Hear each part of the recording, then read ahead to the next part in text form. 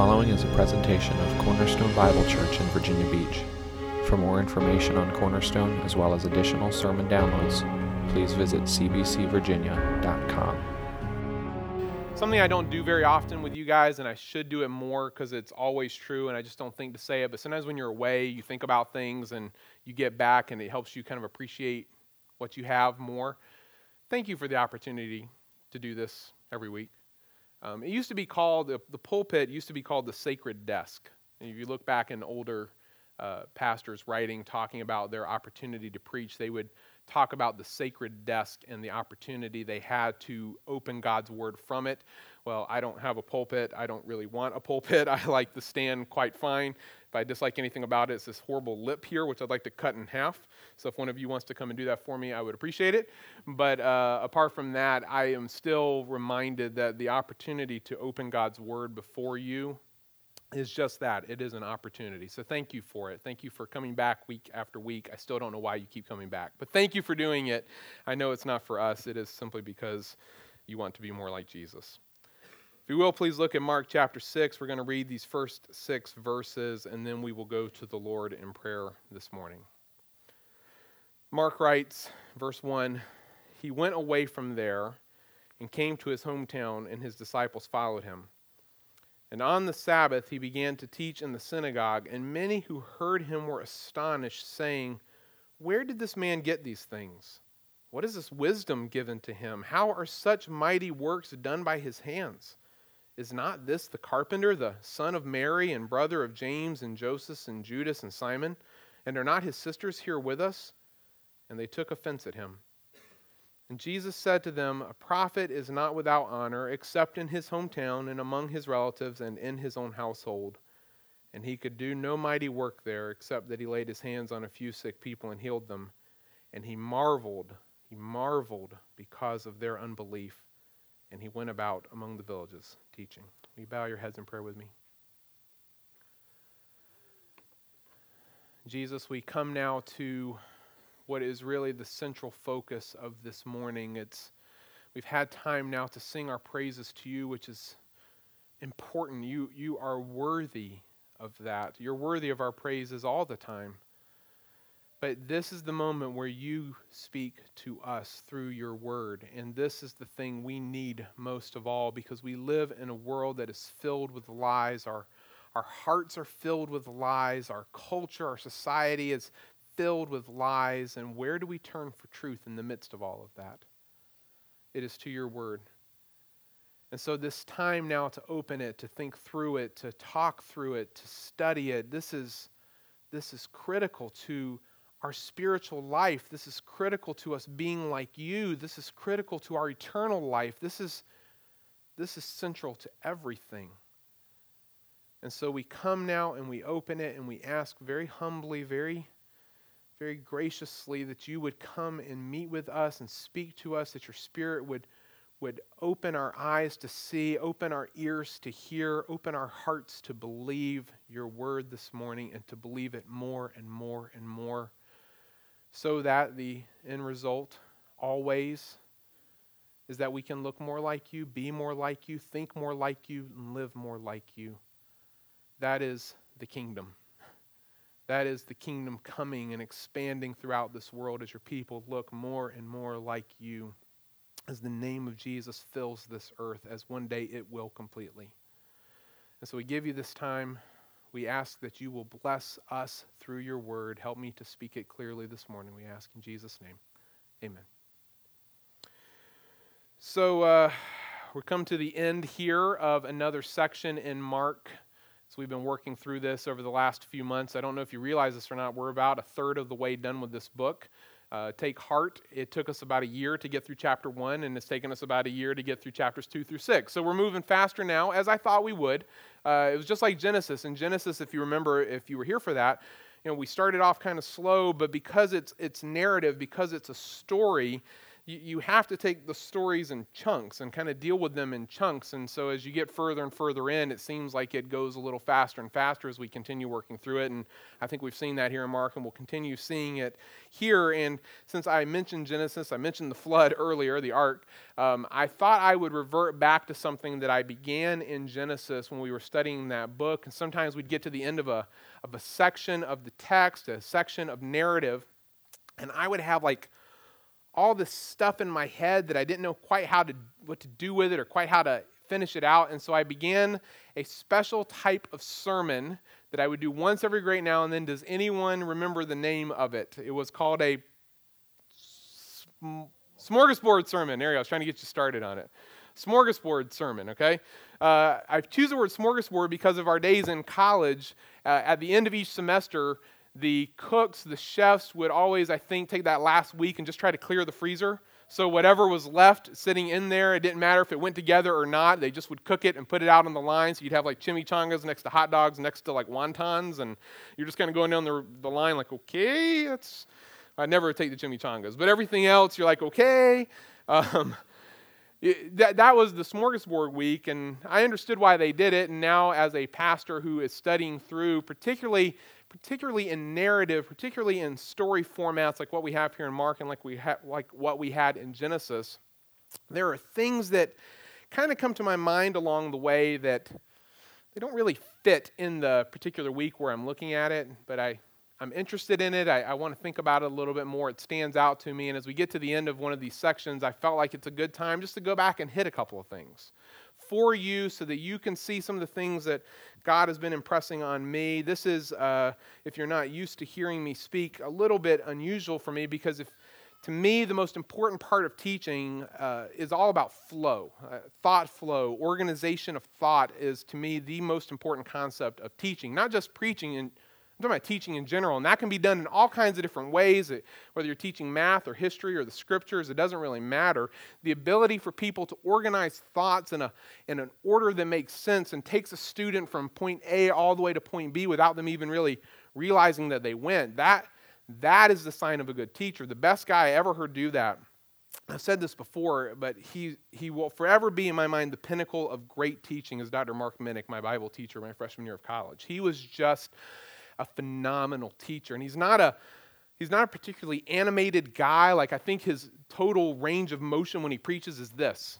Like, this is as far as he gets. Like, and his total voice range is like from here to here, here to here. So if you listen to him online, you could almost go to sleep because he's kind of soothing. If you cannot go to sleep, if you can just listen to him, he is a master of making thoughts flow in such a way that when you sit down, I remember sitting in his classes and he'd say, well, let's pray, we pray, and then 2 minutes later, the bell would ring and we'd be done. And I'd look at my watch, because I wore a watch back then, I didn't have a phone, and I'd be like, an hour has passed? Remember watches? People used to wear those?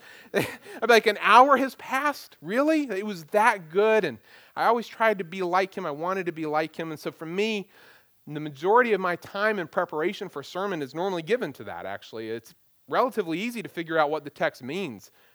How to get that out to someone else so that they understand it, that's the hard part right there. And so normally I give a lot of time to thought flow, but because this is a smorgasbord sermon, I don't care about flow whatsoever.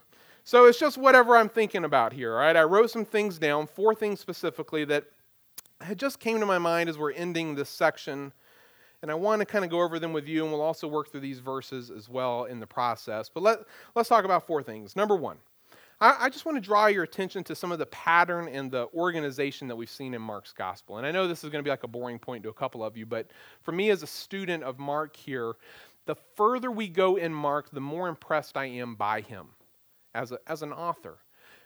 I'll be honest, part of the reason I chose to go through Mark's gospel was because it was short, and therefore it was easy, right? Because short always equals easier. That's not really true.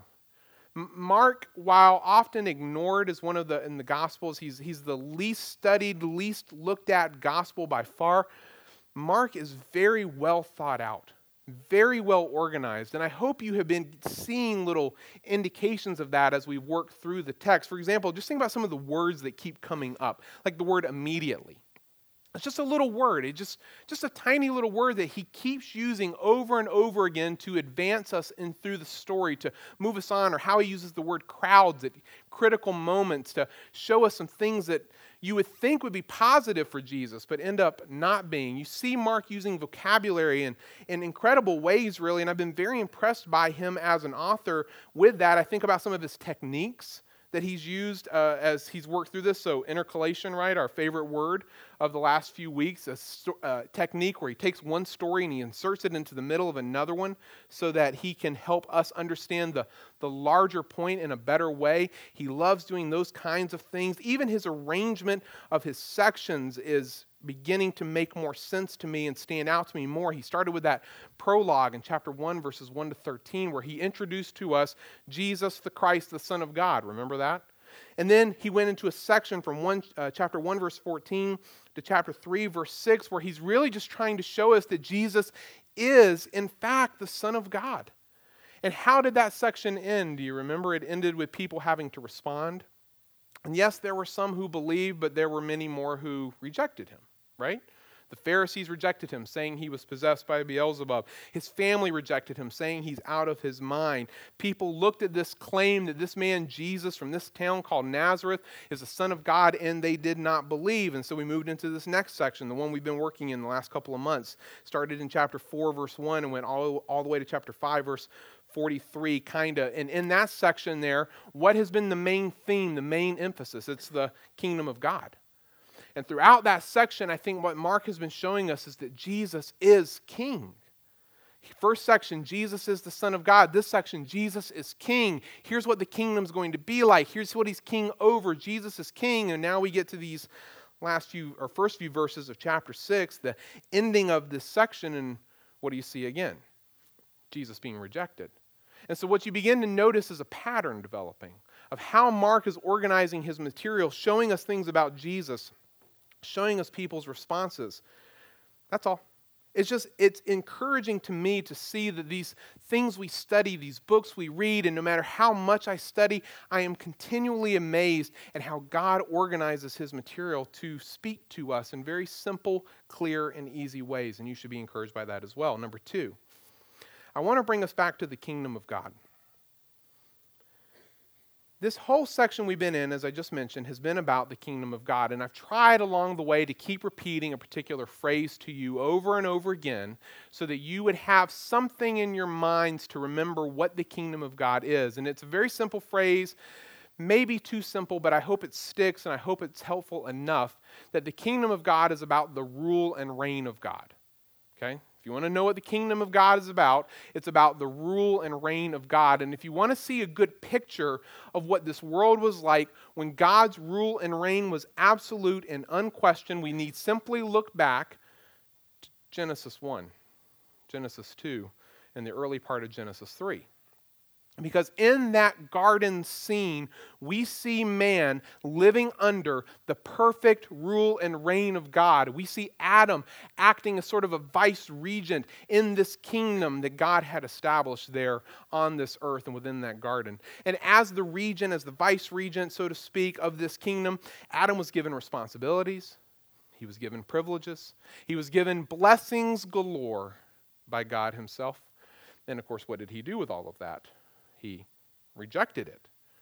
And the thing that we pointed out, and a thing I hope you remember, if you remember nothing else from Genesis, the thing I hope you remember most of all is that Adam's sin that day in the garden is not simply about disobedience.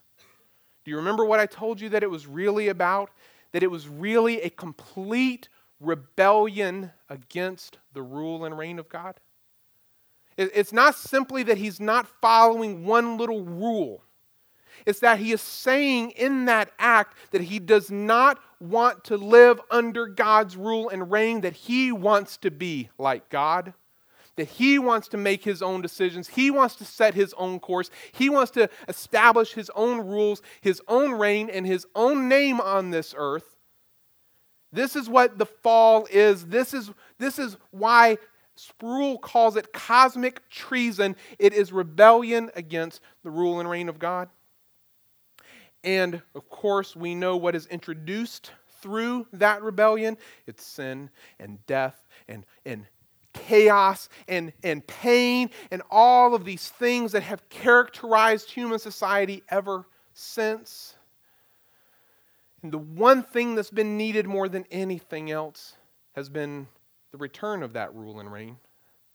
The return of God's kingdom has been needed more than anything else. And so as we come here to Mark, we come here to the beginning of this good news of Jesus. What is it that Jesus comes proclaiming there in chapter 1, verses 14 and 15? The time is at hand. The time is fulfilled. The kingdom of God is at hand. Repent and believe in the gospel. Jesus here in those verses comes proclaiming that the thing needed most of all by humanity is finally now coming back. And it's coming back in a person. It's coming back in the person of Jesus. This kingdom was inaugurated in Jesus in history. It continues to expand in Jesus as people accept Him as Savior, and it will one day be completed in Jesus when He returns, okay? The kingdom of God is wrapped up now in the person of His Son, and that means then that our mission of making people perfect in Jesus, that's the work of the kingdom. Because as people begin to look more and more like Him, as they become more and more like Him, as I said in my prayer, then the kingdom of God spreads more and more on this earth in which we live. So we as individuals, we as community groups, we as a church together, we need to see ourselves as outposts of the kingdom. Do you hear what I'm saying here? And I'm just, again, if you could see my notes, you'd see they were very minimal today. So a lot of this is just things that were on my mind this week and thinking about at the end of this section. I want us to think about ourselves as being little outposts of the kingdom. When you're at work, when you're on the ship, when you're in the office, when you're in the neighborhood, when you're with your friends, when you're with your family, you're a kingdom missionary. Your job is at that moment to be a representative of the kingdom and an ambassador for the king. Do you understand that? This is what you're here to do. This is what I'm here to do. And because our work is kingdom work, then the words and works of Jesus that we've seen throughout this section here, they have been incredibly applicable to us, even if I've done a poor job applying them. I mean, just think back to the parables that we looked at for just a moment. First we saw that parable of the sower, right? And in that we realize that not everyone will accept Jesus and submit to His kingship. Some people are going to hear the message we proclaim to them and they're going to ignore us completely. Okay? Are you okay with that? I'm not saying you have to like it. I don't like it either. But do you understand that's going to happen?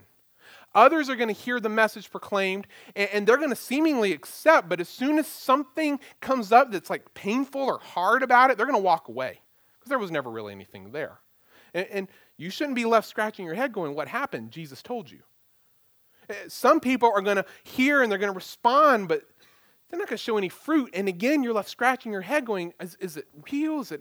I don't know. But folks, listen. Some will hear, some will respond, and they will produce amazing fruit in the kingdom spreads. And so while the spread of the kingdom is filled with like setbacks and what seem like failures, there's also guaranteed success. Do you remember us like emphasizing that along the way? You're in the only endeavor that you will ever be a part of in this world that is guaranteed success. Never forget that. We can't forget that as a church. Second, in the parable of the seed growing, we saw that all of that growth, is that our doing? Huh? No. It's whose doing? Who causes the growth of the kingdom? It's God. The farmer sows the seed and he goes to bed. And over the night, through the days, through the weeks ahead, the seed sprouts and it grows. He knows not how. God is the one who causes the growth of this kingdom because ultimately it's all going to be for His glory. And it just reminds me again of this thing that I've been saying, this thing I've been emphasizing more and more of late.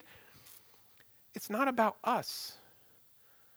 The growth we're interested in is not the growth of Cornerstone. The name that we want to focus on is not any of our names, not the name of any of our community groups, not the name of this church.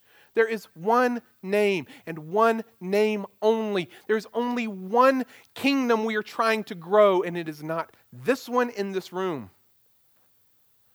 The kingdom that we are interested in growing and being a part of is a kingdom that only God can grow, but in which He chooses to use us. And so if God takes this ragtag group of people right here today, and He destroys Cornerstone completely, but He grows His kingdom, what should we say? Praise the Lord. Praise the Lord. Because who cares about Cornerstone? We care about one kingdom only, and that's the kingdom God is growing and is graciously using us as a part of His plan. Third thing we saw in the parable of the mustard seed, that while it may not start out looking so great, what seems small and insignificant at first can become, over time, something amazingly different. Just again, think about Jesus dying as a criminal that day. Who standing around the cross that afternoon would have looked at that scene and said, this is the beginning of something amazing? Nobody. Nobody would have said that. And yet, 2,000 years later, we're meeting in a room this morning to sing praises to a crucified criminal? Does that make any sense? Absolutely not. But it is the glory of God to do so. And as we labor in the kingdom, don't lose heart. Don't lose heart personally that struggles continue to exist either in your life or the lives of those with whom you're working, with whom you're ministering to. Sometimes it takes time for the gospel to grow. Sometimes it takes time for the kingdom to expand. We have to be patient. As we're working with unbelievers around us, don't become discouraged because not everyone is just falling on their knees accepting Jesus the first time you speak Christ to them. Sometimes it takes time for the gospel to grow. You don't give up. Don't give up. We've got a long road ahead. We don't know when Christ is coming back. So all we can do, folks, is to continue to labor as faithful servants of the kingdom. Think about the deeds we looked at. First, that story of Jesus calming the sea. That gives us hope because the one who is the king over chaos is the one who has sent us out into chaos. It doesn't matter what things come upon us. It doesn't matter what troubles our country goes through, our society, our city. There is nothing that can happen in this world that can thwart God's plan to establish His kingdom. Do you believe that?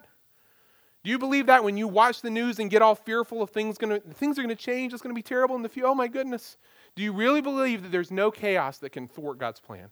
Because I'm telling you, there's no chaos that can thwart God's plan. He's king over chaos.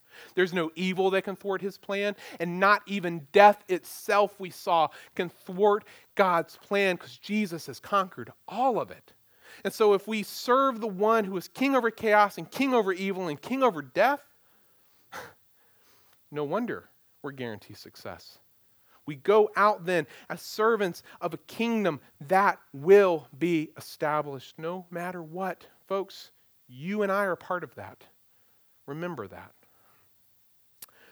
Number third thing in my little smorgasbord I wanted to point out is what I'm calling, what I read this week. I love this phrase. I don't know that I've ever seen it said quite this way, so I'm just going to give it to you as written. It was the scandal of the ordinariness of Jesus.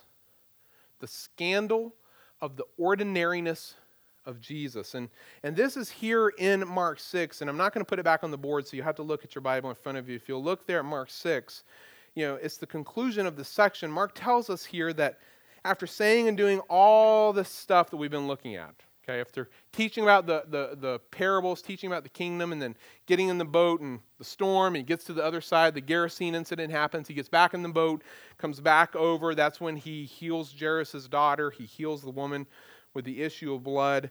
After all of this is done, Jesus leaves Capernaum and he goes back to his hometown, back to Nazareth with his disciples. And on the Sabbath day, probably Saturday morning, Saturday afternoon, Sabbath day, he's in the synagogue and he is teaching. And Mark tells us that many, not everybody, but many who heard him were astonished. And we hear that phrase and we think about this scene and we're like, well, of course, who wouldn't be astonished by Jesus' teaching? I mean, he's Jesus, right? This has got to be a positive thing, and yet it's not. Because the nature of their astonishment is laid out by Mark with 5 questions and a statement. Question 1, where did this man get these things? Question 2, what is the wisdom given to him? Question 3, how are such mighty works done by his hands? And if you pause and just looked at those 3 questions, you might still think, well, maybe they're genuinely amazed by him. I mean, if you heard Jesus' wisdom, you heard his teaching, you saw his miracles, wouldn't you be amazed? I would be amazed. So maybe if these were the only questions asked, we might think that they were genuine expressions of astonishment, but they're not done yet. Question 4, is not this the carpenter, the son of Mary and brother of James and Joseph and Judas and Simon? Question 5, and are not his sisters here with us? And then comes the statement that clarifies the true nature of all these questions, and they took offense at him. These are questions not of genuine amazement. These are questions of offense. And I want to just make a couple of observations about these questions. First, let's just get this one out of the way first. You do learn a few things about Jesus here in the questions, do you not? I mean, just a couple of little basic tidbits. One, he was a carpenter. If you ever wondered where we got that from, here you go. He's a carpenter. He's a tecton. He's a workman with either wood, metal, or stone. So he might have done a little of all 3. But it's a respectable job, but it's not a respected job. Does that make sense? It's a respectable job, but it's not a respected job, and that will come into play here in a moment. This is a very blue-collar trade. It's a very hard job. That's why one of the commentators I read said the same thing that I've been saying to you, that all the pictures that show him as an effeminate guy make no sense. Because if you're a first-century craftsman, a first-century worker with wood, metal, stone, no power tools, you're going to be a big guy, strong man. So this is who he is. He's referred to here as the son of Mary, which could either be an insult about him being illegitimate, or it could just refer to the fact that Joseph is dead. No way of telling, but one of the two is probably true. Number 3, you see he has 4 brothers. You see their names. And number 4, he has at least 2 sisters. Maybe more, but at least 2 because it's in the plural. So you've got a family of at least 7 kids, plus the parents. This is his early life, and we don't know much more about it. But second, notice that the questions reveal that the people asking them, they don't really have a high view of Jesus. In fact, the questions reveal that they have a low view. You see, as Americans, when we read these questions, we have a little problem. When we read these questions, we forget the fact that we are a society that loves rags to riches stories. We love them. We love the story of the man or the woman who was, very poor as a child, brought up, as farmers or whatever else, and maybe they invented something, they came up with an idea, they started a business, it became super successful, and now they're billionaires. We love those kinds of stories. We actually disdain people who were born wealthy and stay wealthy their whole lives. That as Americans is not a very exciting idea to us. Our society is very upwardly mobile in terms of our class thinking, okay? That's not true here. See, their culture is not built on any of those ideas. There was very little mobility between classes. The upper class people are the wealthy people who are to be revered, and they have the time to study and gain wisdom and knowledge, but these lower class people do not. And the specific question that shows this here in the text is when they ask, is this not the carpenter? Isn't this him? They're trying to place him in his class. Do you see what I'm saying? They're trying to put him where he belongs. And if you understand the significance of that particular question, then you'll understand the significance of the first 3 above it. Well, then where does he get this wisdom? What is this wisdom? Where does he get these things? What is the wisdom given to him? How are such mighty works done by his hands? In other words, they're saying, who does he think he is? We know him. We know what he is. He's a nothing. He's a nobody. Who does he, and now he's become some great teacher, some great miracle worker? Please, you can almost see them rolling their eyes as they ask these questions about Jesus here. Can you see now why Mark says that they're taking offense at him? These questions are being asked to write him off completely. Note that they're not denying either his wisdom or his works. Do they? They in fact acknowledge his wisdom and they acknowledge his deeds, and yet they deny him. Thus, Jesus gives them this little saying or proverb that a prophet is not without honor except in his hometown and among his relatives and in his own household. In other words, the people in the other towns can see what he is. I mean, at the very least, they see him as some great miracle-working teacher. At the very minimum, they acknowledge that. The demons see who he is. They recognize that he's Jesus, the Son of God. But here in Nazareth, he's just Jesus, the local boy. He's just Jesus, the tekton, the carpenter, the workman. Nothing more. Which leads me to number 4 then. The importance of faith has been evident throughout this section that we've been in. We've seen it, some will claim to have it, but when persecution comes, they just simply walk away, right? That was in the parable. Others will say they've been changed by faith, but they won't show any fruit. Some will genuinely have it, and the proof will be seen in their lives. The disciples lacked it when they were in the boat and they thought the storm was going to kill them all. And they were fearful and they wake Jesus up. The townspeople of Gerasa lacked it when they begged Jesus to leave after he had cast out the demons. The woman with the issue of blood had it when she believed, and it wasn't perfect, but at least she had it when she believed that she could touch the hem of Jesus' garment and she would be healed of her disease. Jairus needed it when he heard that his daughter was dead. Do not fear, only believe, Jesus said. And here now, the lack of it prevents the people of Nazareth from having mighty works done in their midst, Mark says. Because of their lack of faith, he didn't do many mighty works, except for a few. Must have been a few people here in Nazareth who actually believed in Jesus, that he was more than just a local boy they watched grow up, that he's more than just a tekton, a carpenter. And for those few sick people who believed, he did what he always does. He healed them, Mark says. And yet as a whole, Mark tells us the saddest thing in verse 6. That whereas the people had been astonished by Jesus' teaching, clearly not in a good way, now Jesus is the one astonished by them. He is marveling at their unbelief. That's got to be saying something. When the God of creation, who has seen untold unbelief through the centuries, looks at a town and he himself now marvels at theirs, that's got to be some pretty bad unbelief. With all they've seen, with all they heard, how can they not believe? And now let me tie these last 2 points together and venture, I think, an answer that will ring true even today. Part of the reason, at least, that they don't believe is because they become blinded by the scandal of the ordinariness of Jesus.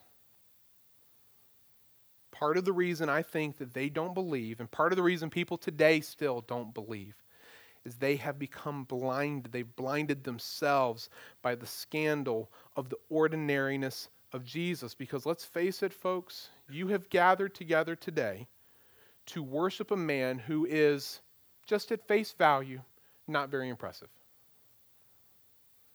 I don't say that for effect. I don't say that for shock value. I mean it with all my heart. At face value, he is not very impressive. I mean, it's hard enough to believe that God would come to earth in the form of a man in the first place, is it not?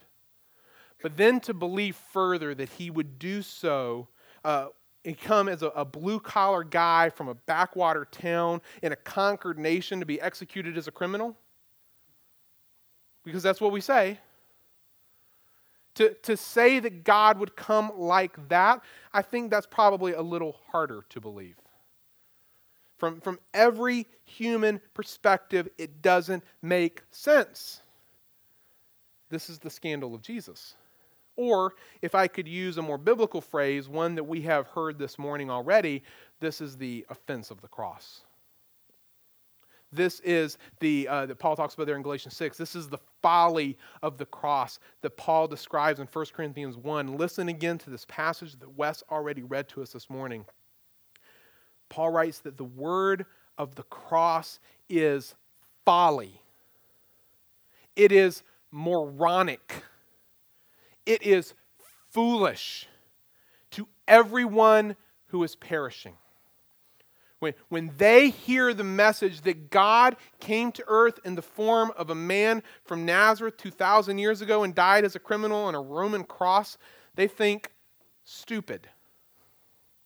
This is folly to those who are perishing. But to us who are being saved, what is it? Not folly, it's the power of God. It is the power of God, for it is written, I will destroy the wisdom of the wise, and the discernment of the discerning I will thwart. Where is the one who is wise, Paul asks? Where is the scribe? Where is the debater of this age? Has not God made foolish the wisdom of the world, because they expected God to do one thing, and He came doing something completely different? For since in the wisdom of God, the world did not know God through wisdom, it pleased God through the folly of what we preach to save those who believe. Jews demand signs. Greeks seek wisdom, but we preach one message. Do you know what that message is? Christ crucified. Think about that. We preach one message, that this man Jesus from this backwater town in Nazareth that's crucified as a criminal, that he did not remain dead, that the grave could not hold him, death could not keep him, that he did indeed rise again and is far more than what he seemed. We preach one message to everyone around us every day, at work, in our neighborhoods, in our families, with our friends. It is Jesus Christ crucified. This is folly to them. It is a stumbling block to Jews. It is folly to Gentiles. But to those who are called, both Jews and Greeks, it doesn't matter. Christ is the power of God and the wisdom of God. For the foolishness of God, if He had any, would be far wiser than men. And the weakness of God, if He had any, would be far stronger than men. And yet, what do we so often do? What has the church so often done throughout the centuries? We want to clean up God's folly for Him. We want to make that message less offensive, less foolish. We want to be accepted by the world around us, considered smart and educated and sophisticated, and definitely above all, not weird.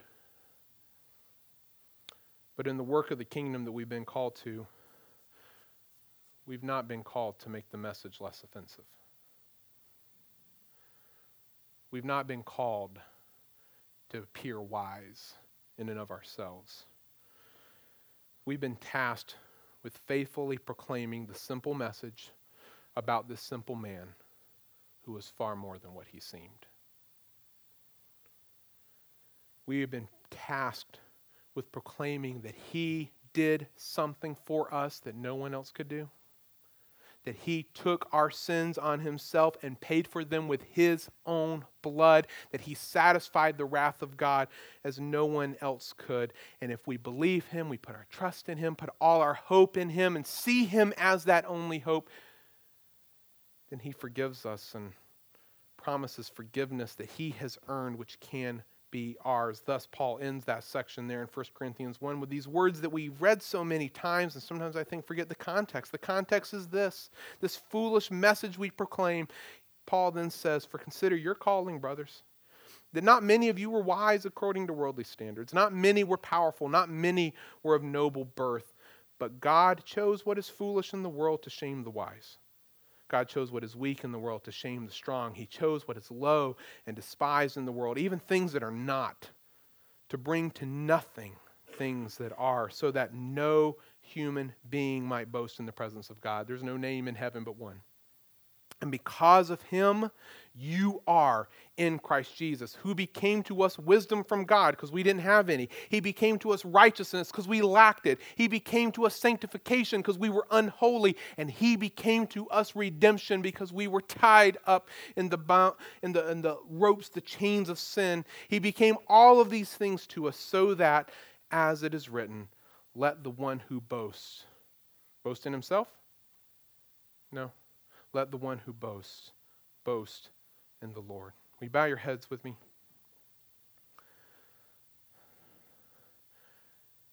God, we see here that you are king.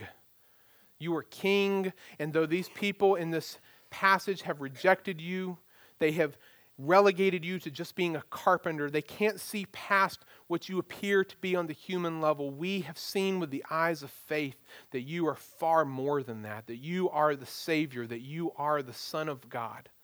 We acknowledge that, we believe that, and we have placed every last drop of our hope for eternal life and for forgiveness in you, Jesus. If you are not who you claim to be, we have no hope. It is in you and in nothing else. And God, as we go out of here today as servants of this kingdom, I pray that this simple exhortation this morning will remind us that our mission is not to make the message of the King more palatable to unbelieving ears. The message that we proclaim is Christ crucified, a stumbling block to the Jews, folly to the Gentiles, but it is the power of God for those you have called. And so while some may reject, some may appear to believe and then fall away, others may do other things, Lord, our message is simply to proclaim and pursue the growth of your kingdom, not ours, to pursue the expansion of your name, not ours, so that you get all the glory, so that one day when we stand before you, we will say with all joy, that we have no boast except in you. That there is no glory except yours, that you were far better than anything and everything this world could offer. And so, God, we praise you this morning. We thank you for your word. Help us to go out encouraged and energized to serve you in the expansion of your kingdom. In Jesus' name, amen.